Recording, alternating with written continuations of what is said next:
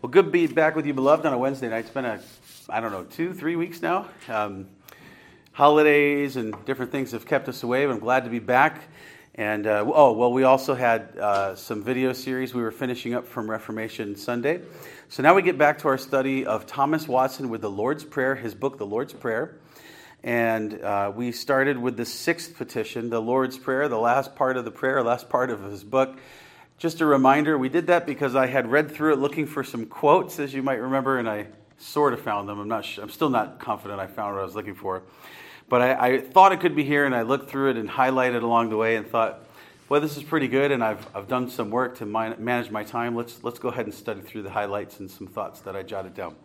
That's where we are. Where we've been most recently, we looked at, the last part we looked at is the kinds of people that Satan particularly attacks, the kinds of people that are particularly in danger of Satan's influence.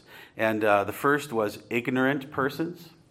Those would be people that don't know the gospel, don't know a lot about the Bible, and or don't have a lot of wisdom and experience with it, even if they know it. They don't really know it. Unbelievers, but then also proud persons. And then he warned about melancholy persons. I think he said, what did he say here? I'm pretty sure it's here. Yeah, a melancholy person tempts the devil to tempt him. We kind of talked about Eeyore, with Winnie the Pooh. And I think we could remember what we just had for an evening service. Rejoice in the Lord always. And again, I say rejoice, especially if we're melancholy. I can tend to be a little more melancholy. I know I'm kind of silly, but I can brood. And so maybe that's why I'm emphasizing singing so much, these silly songs that get us snap out of it. But proud persons, of course, pride becomes before the fall. And the last thing we looked at, and then Mrs. Renner had such a good thing to say, we thought, let's just end it there. That was good. Idle persons. Idle persons. I-D-L-E, not I-D-O-L. Well, I suppose there could be something into that, but idle meaning lazy, not wanting to work hard, sitting around a lot, nothing like the ant of Proverbs 6, always having to be told what to do, always have to be kicked in the pants and redirected, people who are just lazy and don't want to work. He said the devil will find work for the idle to do. You don't want to work, the devil will end up getting you about bad work. And Mrs. Renner closed us with that famous quote, idle hands. The devil's workshop. Idle hands are the devil's workshop. Yeah. If our hands are idle, not about the right work, the devil finds lots of work for you to do for him. And that's what happens. It's good to be busy with the right things, right? It isn't just trying to kill the old man. It's about reviving and vivifying the new man with good holy works, right? There's a place for recreation. There's a place for rest. We've had sermons on those things. Nonetheless, that's where we left off. So now we're on the seventh subtlety. I don't know how many subtleties we'll get through. I have a few notes. We're not running through these pages very quickly. There's so much good stuff here with Watson, right? But how many subtleties? So I should say, he points out that the devil's very subtle, right? Meaning he's the snake. He knows how to trick you. He's the angel masquerading as an angel of light. He's very subtle. He knows how to make you think it's a good idea. He knows how to make you think you know right from wrong when you often switch it. He knows how to make you eat the apple and say, well, I don't know if God really said that, right? And then how to excuse yourselves and keep excusing yourselves and projecting. And he knows how to do all that in a way that you believe it and that you believe yourself, right? We're going to be in the subtleties for a while of Satan. We're on number 7 we're about to start. I reviewed some of the six. How many subtleties do you think Watson, now remember he's a Puritan, how many subtleties do you think we're going to look at together before we're done just with that part of the study? No. I suppose there's of course, because he's not infinite, but right, it's as if he's got, 27 subtleties, so lean back and put your feet up. No, don't be idle. No, be diligent students, right? We just learned about teaching diligently our children. But the point, the reason I was kind of curious, I looked ahead to remember, is he's very, very subtle. And that's what we've got to be so careful about. He is so crafty to just get us to bite and think we're doing right, and that kind of leads into some of the things we'll study tonight. I'd like you to turn with me to the Gospel of Luke. We'll look at some scriptures tonight and maybe a larger catechism. Luke chapter 4, verse 13.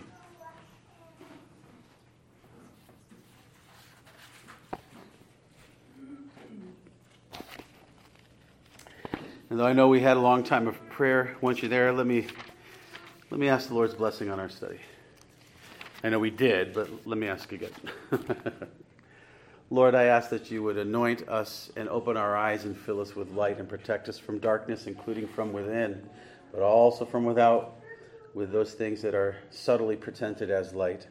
Lead us to you, the true light, to follow after you who are the light and the truth. And bless this study tonight and bless us to be diligent students, that we would be diligent teachers. We pray in Jesus' name. Amen. Okay, Luke 4, verse 13. It's very similar to Matthew 4. When Jesus is in the wilderness, it says, "And when the devil had ended all the temptation, he departed from him for a season." So we remember Jesus resisted the devil. We've talked about other aspects of the wilderness temptation, so I'll try not to go back to all that and lose time for moving on to the next study. But remember all we've studied about Satan tempting Jesus here. But notice, at a time, he did flee, right? Just like James says, resist the devil, he will flee from him. By the way, I heard Jim Montgomery Boyce talking about how to resist temptation, and he pointed out, while that's true, a lot of time, if you look at a lot of the scriptures, the Bible tells us, how do you avoid temptation? You flee from it. Like flee, idolatry, those kinds of things. So we run away from sins is a lot, like he gave the example of Joseph, with Potiphar's wife. Just run away from it. Get away fast, because you stay around and Satan baits the hook. Remember, we saw that quote on Sabbath morning on the bulletin, William Secker, "Don't be surprised if you're nibbling on the bait and you get the hook of the Satan's temptation." But what we want to see here is Jesus resisted him, the devil fled away from him, but look at this, for a season. Some foreshadowing there, right? That's an important thing to recognize, literary tools. This is truth, this is a real narrative, but notice there's a foreshadowing here. You know the whole story, but he's going to come back and try to tempt him some more. So we've got to recognize, if Jesus is perfect and never falls, and yet Satan tries to come back later, he's never done is the idea. You should never think you've defeated him perfectly, even when you've defeated him. You should never think the battle's over. You should never put your sword down and take your helmet off is the idea. He's coming back. He's always coming back. Like those gophers, right? Just kind of, or those ants, right? At the church, we can never get rid of those ants. And the gophers, you always think they're gone, then they're back. And frankly, it's during seasons of rain when you think you're just going to get flowers, right? And at the manse, we've been getting them again. And I haven't had them in a while. You kind of forget. You think you're fine. And then, what's going on with my Lord? And then he's coming back. He's not done. And those things that the Lord would even give us greater victory over, that doesn't mean he won't come back, because he still knows there's a button to push there, right? So we need to recognize he's coming back. And so Thomas Watson writes this: the seventh subtlety, Satan's seventh subtlety to tempt us to sin. Now remember, temptation is the devil trying to get us to sin. Sin is when we say yes and we do it. And sin or transgression is the breaking of God's law. Okay. Watson says Satan gives some little respite and seems to leave off tempting a while, that he may come on after with more advantage.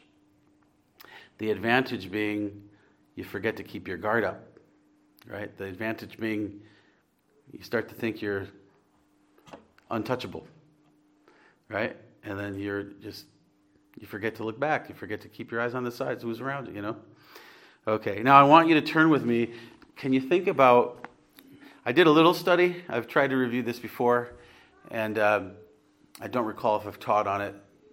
I'm thinking I probably did when I preached through Matthew, but when do you think Satan came back? When does Satan come back? He says for a season. That's foreshadowing something, right? Probably in different ways the temptations were there, right? I mean, he was probably, I shouldn't speak this way, I don't want to speak wrongly about the Lord, but you can imagine he might have been tempted to lose it against Peter, maybe, Just there's a lot of things. But I think I have an idea. I'm curious. Can you think of when did Satan come back to tempt Jesus? If you think about the intensity of the desert, when do you think he really came back? This was at the beginning of his ministry. Yes, Rach. Well, even when he said, "Get behind me, Satan," to Peter. Yeah. Good. I hadn't thought of that. That's a good point. Get thee behind me, Satan, he says to Peter, because Peter's saying, no, you're not going to suffer. You're not going to die. And he's tempting him. Yeah, I don't have to go through this, right? So he knows it's actually Satan. I didn't think of that, but thank you, Rachel. I'm so glad that you recall that for us. Yes. But what else were you going to say? Well, in the Garden of Gethsemane, he was struggling. Yes, the Garden of Gethsemane and on the cross. In the garden, he is struggling. Lord, if it is your will, let this cup pass, right? But not my will, thine be done. He knows there's a temptation to, is there some way else, right? He didn't sin, but he understood what was coming, right? But I like that you help us remember that he did say to Peter, get thee behind me. So that was a temptation. I'm so glad you brought that up. Thank you. I would have forgot about that. But those things right there are towards the end. So I think where Satan really comes back at Jesus is the Garden of Gethsemane and then on the cross. And if you think about what the devil said to Jesus in the wilderness, relieve yourself of this pain and loneliness and trouble. You're God. Take care of yourself, or have God and his angels take care of you. And misuses the scriptures, right? What's the temptation? Stop suffering. Now, I think the greatest temptation when Satan returns is on the cross. Christ on the cross. I want to look at that with you. Turn with me to Matthew 27, please.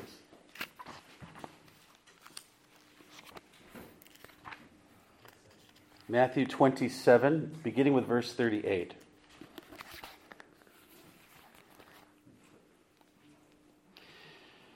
Well, let me start with verse 37. And they set up over his head his accusation written. Pardon me. Let me start at verse 34 just to get the feel. He's at Golgotha. They gave him vinegar to drink mingled with gall, and when he had tasted thereof, he would not drink. And they crucified him and parted his garments, casting lots, that it might be fulfilled which was spoken by the prophet.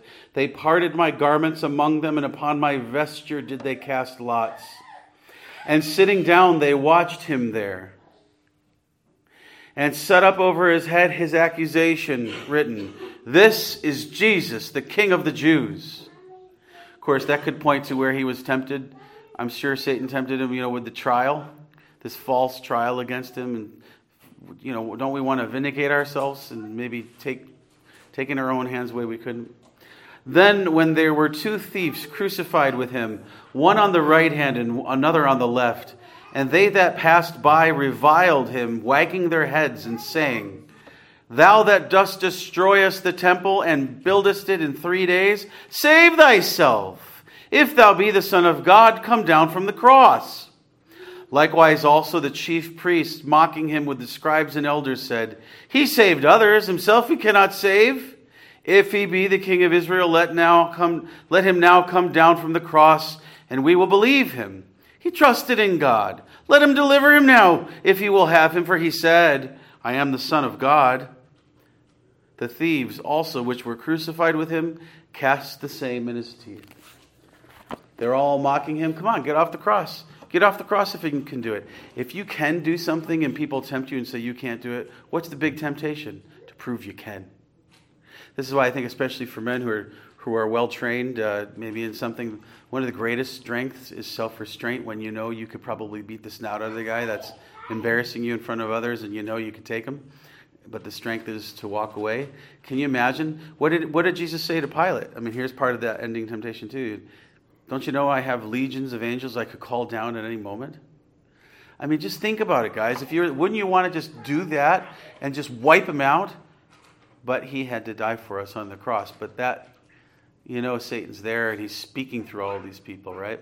And that idea, Rachel, thanks for bringing up with Peter. I mean, no, you're not going to go through this.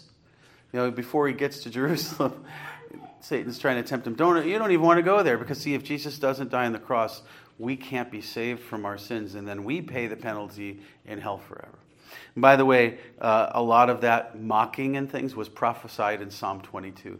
Some of it specifically is quoted there. So what we often sing as part of preparing for taking the Lord's Supper is remember his sufferings physically, and in this case, in anguish of soul being mocked. It's all there in Psalm 22, including the piercing of hands and feet.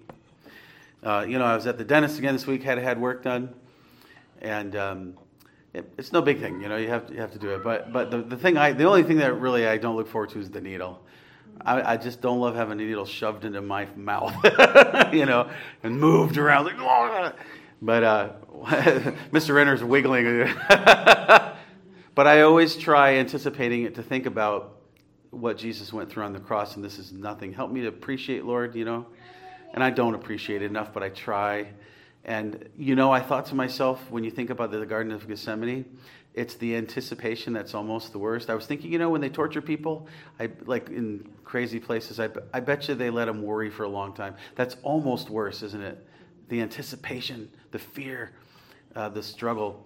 And I just think about facing the cross, that whole long process, knowing what's coming, and then walking up with that cross and laying down and having him nailed. I just can't imagine. But think about, he could have got up. He couldn't, he won't in a sense, but he could have just wiped them all out. All these guys that are the big leaders, right? He could have showed he's the King of Kings and Lord of Lords and the God of gods and the Alpha and the Omega. He could have just vindicated himself.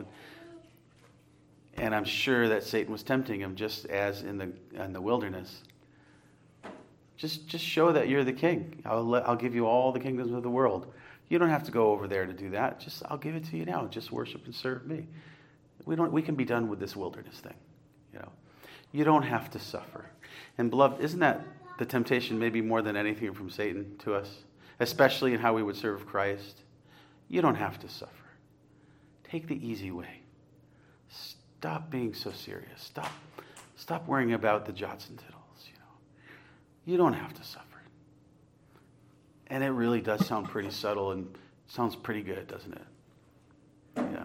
But that's the way he works, and that's what we're studying. If he does that to Jesus, knowing who Jesus is and that Jesus will be able to handle it, how much more is he going to try that on us? And we're not as wise as Christ. We don't know the Word as well. We are not the Word. And so we got to really watch out.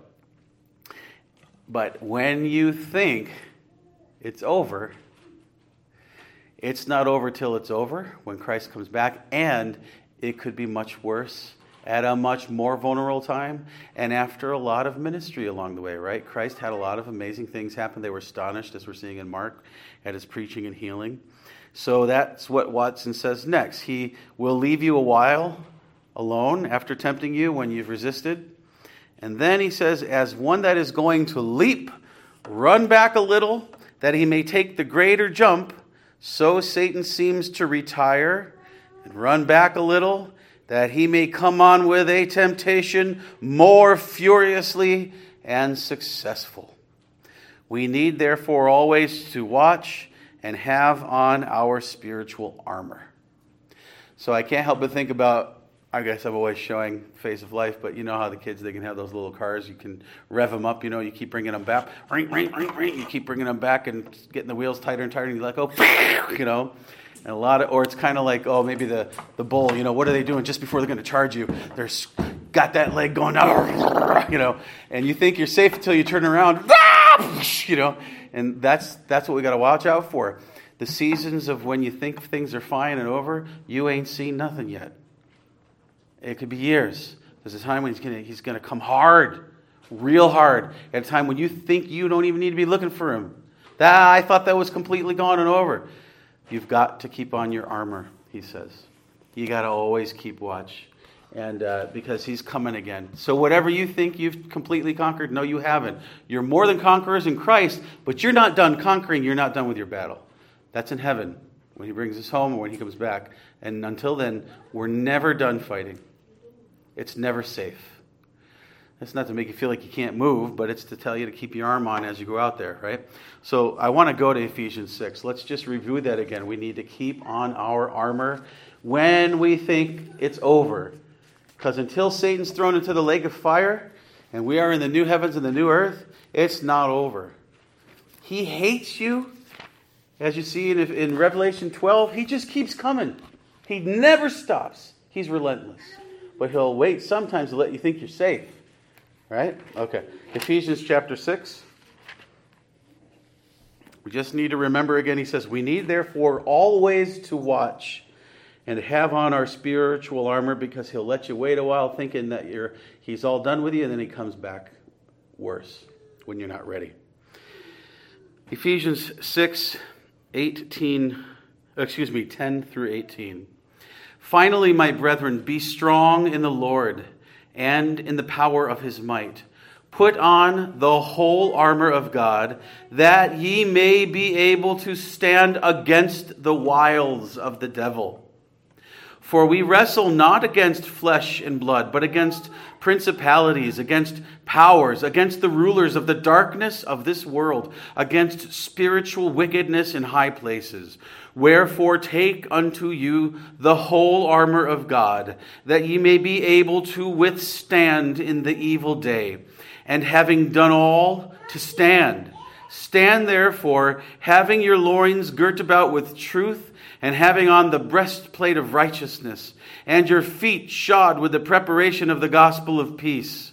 Above all, taking the shield of faith, wherewith ye shall be able to quench all the fiery darts of the wicked, and take the helmet of salvation, and the sword of the Spirit, which is the word of God, praying always with all prayer and supplication in the Spirit, and watching thereunto with all perseverance and supplication for all saints.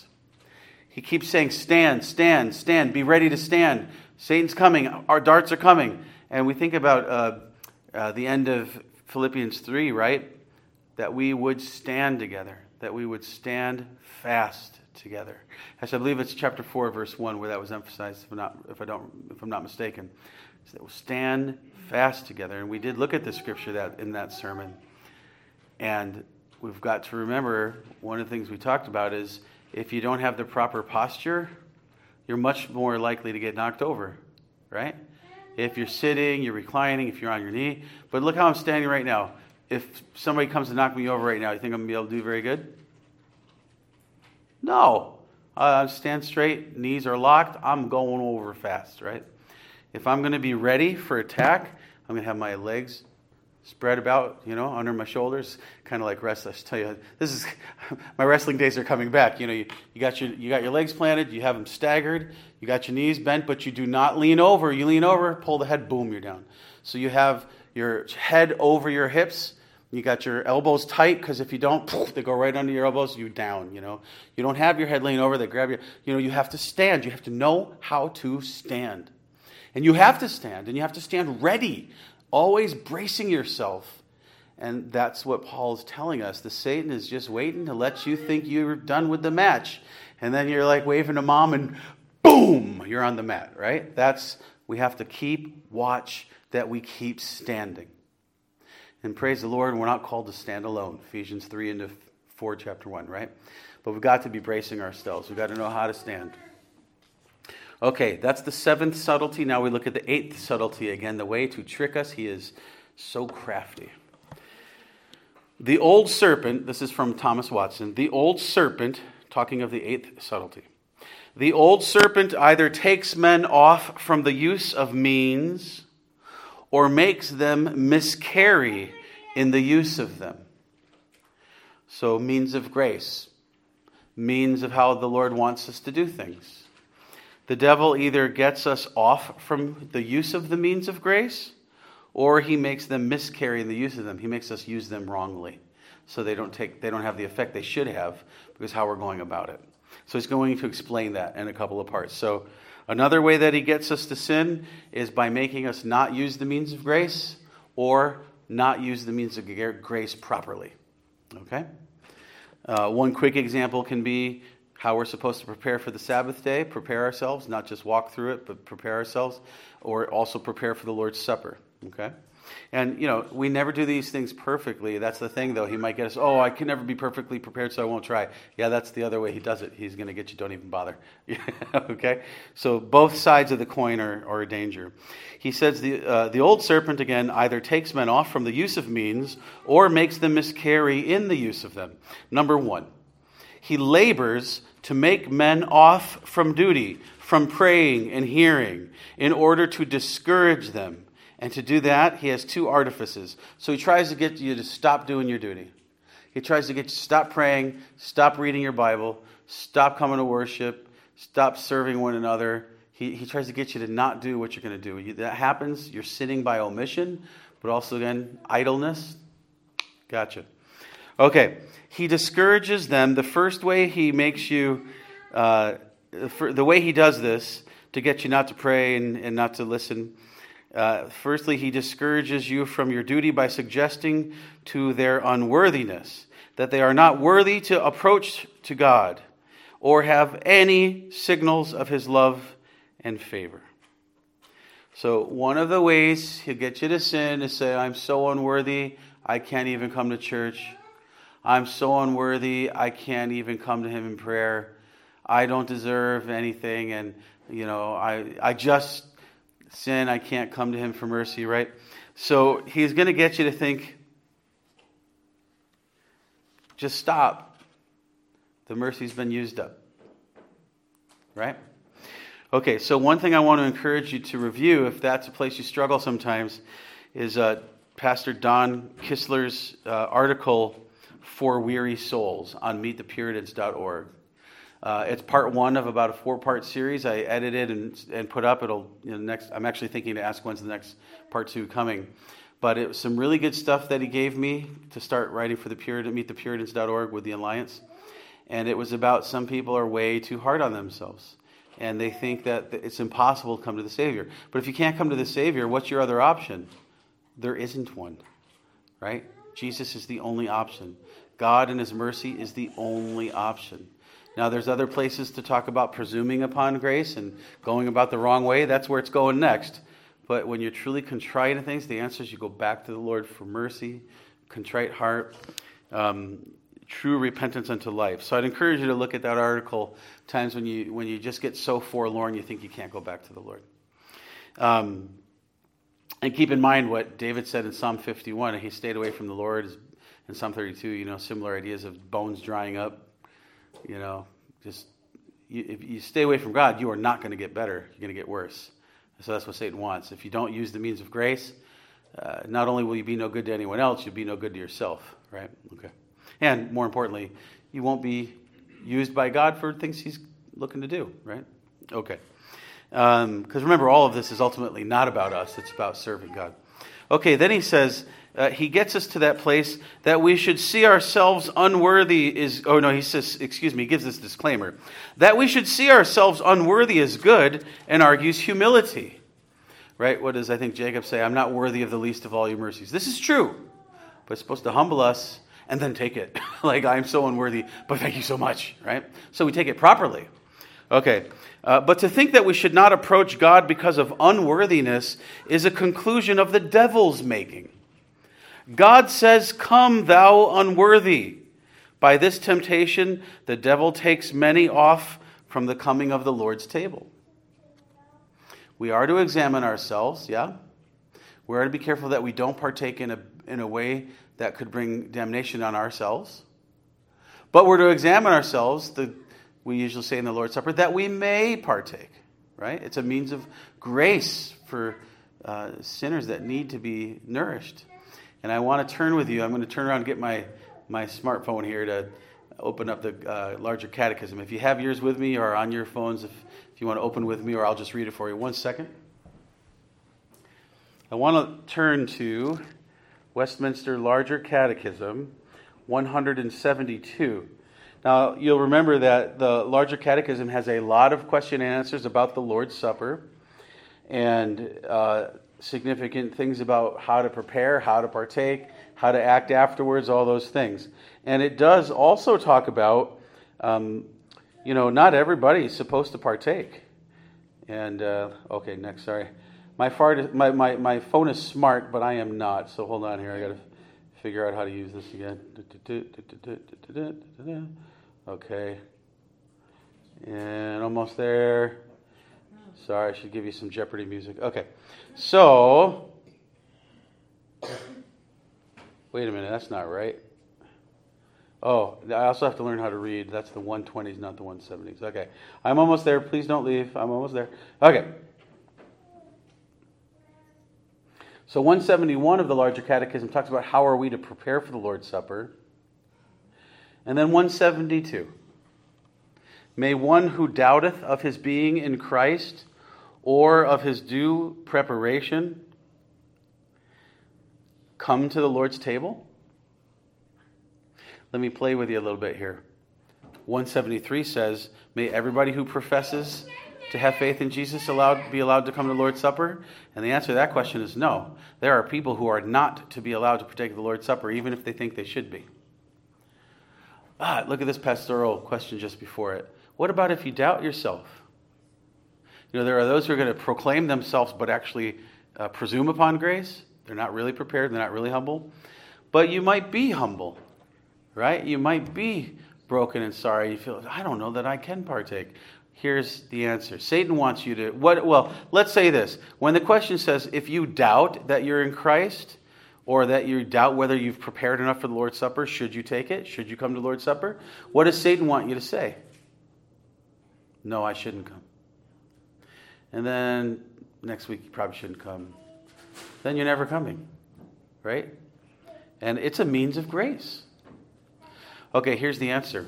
One who doubteth of his being in Christ or of his due preparation to the sacrament of the Lord's Supper may have true interest in Christ, though he be not yet assured thereof. And in God's account hath it, if he be duly affected with the apprehension of the want of it, and unfeignedly desires to be found in Christ, and to depart from iniquity. In which case, because promises are made, and the sacrament is appointed for the relief of even of weak and doubting Christians, he is to bewail his unbelief, and labor to have his doubts resolved, and so doing, he may and ought to come to the Lord's Supper, that he may be further strengthened. Notice that at the end, though, it says you gotta bewail your unbelief. Don't wallow in it like you're so humble. You should hate your unbelief. So this is a problem. I need to come to Jesus. I can have confidence in Jesus. Make sure that you resolve your doubts. Don't wallow in them. But you can come. And it doesn't mean that you have to have it all settled. Because remember, assurance of salvation is not the same thing as faith. You can have faith and lack the sense of assurance. And the means of grace are meant to improve your assurance, right? So, Satan, Watson points out, would like to get you to stop taking the Lord's Supper out of feeling so unworthy and struggling. And a lot of the time, that's when you're supposed to come. You hear a lot of when we take the Lord's Supper, some of the language is, you're worthy to come when you know how unworthy you are. But you're not really approaching it correctly if you think your unworthiness is greater than Christ's worthiness to be obeyed and praised and glorified for his mercy. Right? Where sin abounds, grace doth much more abound. Okay. Then he says this, still on the eighth subtlety, that he'll get you to think you're too unworthy to even come. So you won't do your duty. He says, Satan endeavors to discourage from duty by objecting want of success. So again, because you fail, because you mess up, he wants you to not even bother trying. So he gives us an example, 1 Samuel 28:6. You go to the witch of Endor. Why? Because Saul's not getting any answers in prayer. He should have kept praying. He should have asked for mercy. He should have diligently sought after God, but he was always looking for an easy way out. He'd kind of play the game, but if he didn't get immediate gratification, his impulsive nature would say, that's it, I'm going to the witch. Didn't go well for him either, did it? So there's that danger of just giving up and then going to other things. We have to wait on the Lord and keep praying. Pray without ceasing, our Bible says, right? It also says what? Rejoice evermore. Okay, so that's the one thing he does about your duty. He gets you to not do your duty. The other thing is he gets you to do your duty wrong. He gets you to do it wrong. You know, we may say, well, I'm doing this. Yeah, but you're not doing it right. So it's not going to work, right? You have to do it properly. Righty-tighty, lefty-loosey. I'm using the screwdriver. Yeah, but you're turning it left. That's why the screw keeps falling out, right? You know, that's why you got to screw loose. You know, you got to turn it the way that's the only way you turn it. You turn it right. It's the ways that God made the universe, right? It's another witness, isn't it? Like, that's the only way. I guess you make it. I don't know. I've never seen it that way. So the Satan wants to get you to miscarry in the use of the means, meaning you're not doing it right, and then it breaks apart. It doesn't work. It dies. He says if he cannot hinder them from duty, he will be sure to hinder them in duty. Two ways. If he can't hinder you from duty, meaning that if he can't keep you from your duty, then he's going to try to mess you up in your duty and make you sin. Okay? And he says by two ways. First, by causing distraction in the service of God. Distraction in the service of God. This is why I get concerned when I see people looking around the sanctuary and out the windows when I'm preaching. You're probably really not listening the way you should. You're probably not getting what you should. But there's other ways to do that. I mean, isn't that the difficult thing when we pray? Are you like me? Like, man, I just started praying, and all of a sudden I'm thinking, what am I doing? You know? And sometimes it's horrible what comes in your mind. It's like, how is this happening? Because we have sin in us, and Satan's there wanting to mess up, and this is a diligence. It's got to be it's a battle even to pray, right? I don't know about you, but I find that helpful. It is, right? It's not easy to pray.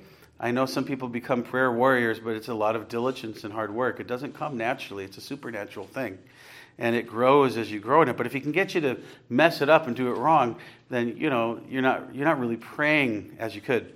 And remember, the Shorter Catechism goes through the Lord's Prayer and talks a lot about what prayer is. We could study that to review. He says, by putting men upon doing duties in a wrong manner. He says, first of all, in a dead, formal manner. Well, yes, we sing psalms a cappella because we believe, as is true, that's what God wants for worship. But we may sing psalms a cappella and barely think about what we're saying, and not be rejoicing in the Lord while we're doing it. We can take of the Lord's Supper. That's what we're supposed to do. But we could partake of it in a way that's unworthy and brings damnation on ourselves. We can go about all the specifics. We can have the Lord's Supper weekly, as we think is right to do. But we can be unprepared or presume upon it, go through the motions. A dead, formal manner. Even in a formal manner where we even want to pat ourselves on the back, instead of we should always be lifting up in thanksgiving to the Lord. He says, Satan knows duties done superficially were as good as left undone. It doesn't mean it has to be perfect. We can't do it perfect. But you can think again about 1 Corinthians 13. I can do all these different things, and if I don't do them out of love, remember we just had the Grace Shema, if I don't do them out of love, they're nothing. They don't profit me anything. It's a clanging cymbal to the Lord. I could offer up my body. I could do all these things. But if I'm not doing it out of love, I am just faking it. So what did Jesus criticize the Pharisees about so much? You pray to get noticed. You fast to get noticed. That's your reward. You won't get anything else from God because you're faking it. What did he call them all the times? Hypocrites. What's the Greek word for hypocrite? Do you remember? Well, I don't remember either. But what I do remember is what it means. It has the idea of wearing a mask in theater, pretending you are something you are not. You're doing it for show, to be praised, but you don't actually care about what you're doing. You don't actually care about God. That's the real issue. You don't actually love God. And you don't love God so much, though you are the teachers of his place. When God incarnate is face to face with you, the only thing you want to do is kill him. And you see him as competition. That's what is superficial, when it's just better to be left undone. He says that prayer which does not pierce the heart, let me say this, the right emphasis, so I read it correctly. That prayer which does not pierce the heart will never pierce heaven. It's a nugget I thought of you when I read that. I want to say it again. That prayer that does not pierce the heart, meaning, speaking figuratively, that I don't feel or mean it. Now, of course, it's not about our feelings, but there's an aspect of, I'm serious, Lord, I really want to pray. I want to talk with you right now. I really ask that you would really work on this with me, that you would help me to love you more with my whole heart. Help me not to just go about devotions when I can and act like I got to do this, but I desire and I want to. If it doesn't pierce the heart in your prayers, it never pierces heaven, meaning it's never heard. There's nothing in it, because there's no heart in your voice. There's no voice to God's heart, right? So we don't want to just do things superficially because that's what Dad and Mom do. Now, it doesn't remove the covenant connection of things. You let your father's God be your God, but it has to be your God. He has to be your God. Okay, and you have to care about him. Number 2, he says he puts them upon doing duties for wrong ends. So he might have you do it in a wrong manner. Your heart's not in it. You're just, why do I go to church? Oh, because I have to. I go to church because I want to go be with Jesus. I want to go worship him with his people. But if you don't do it the wrong way, then he's going to get you to do it for the wrong ends. He's going to get you to do it for your glory. He's going to get you to do it so you can bring attention to yourself. He's going to get you to do it. A lot of people go to church for all kinds of reasons of personal advantage, which is why it probably wouldn't be so bad if somebody went around with a whip and started getting all of the merchants out of church on the Lord's Day in a lot of churches. He says, here is Satan's policy, either to prevent duty or to pervert it. He's going to try to get you for never doing it, or he's going to pervert what you do. It's the right thing to do, but you're not doing it right. Either way, he's going to make you are sinning in that, the sin of omission, or the sin of not really doing it for the right reasons. Okay? Westminster Shorter Catechism. What is man's chief end? Let me hear you. Man's chief end is to glorify God and to enjoy him forever.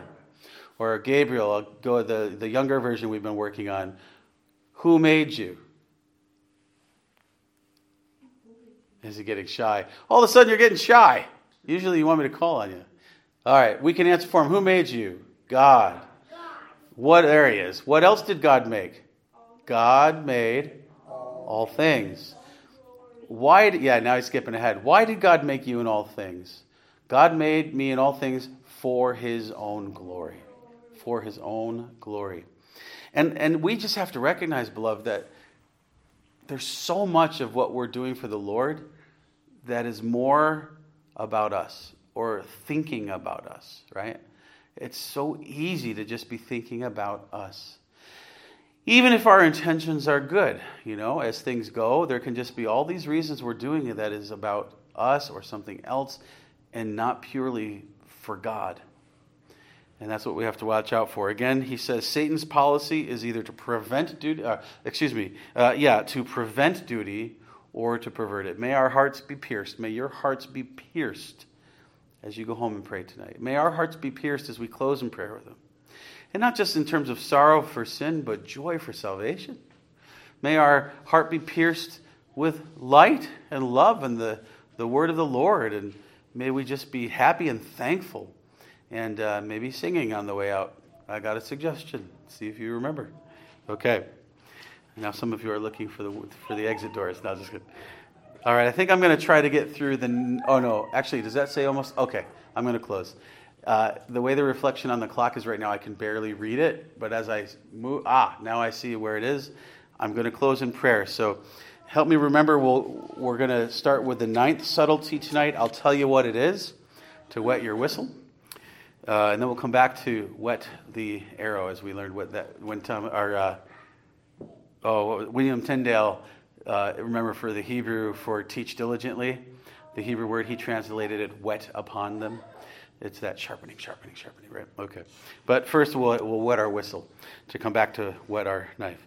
9th subtlety, Satan can color over sin with the name and pretense of virtue. We can sin and we can pretend that it's not sin. We can call it virtue. We can pretend that a vice is a virtue. He'll help us maybe explain it away or just lie to ourselves that what we're doing is right and virtuous when in fact it's wrong and horrible.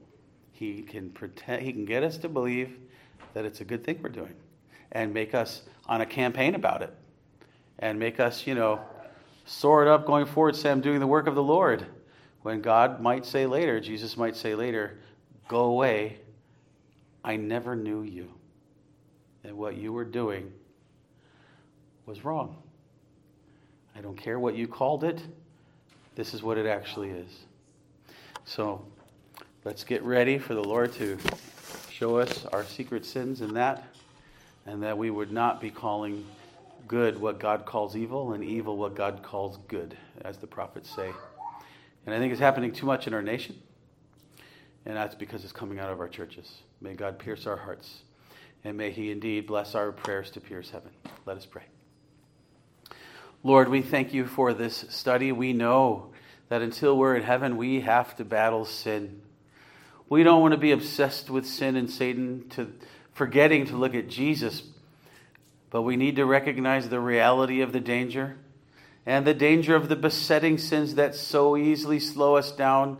And we need to turn our eyes to Jesus, the author and finisher of our faith, and cry, please save me, I'm drowning.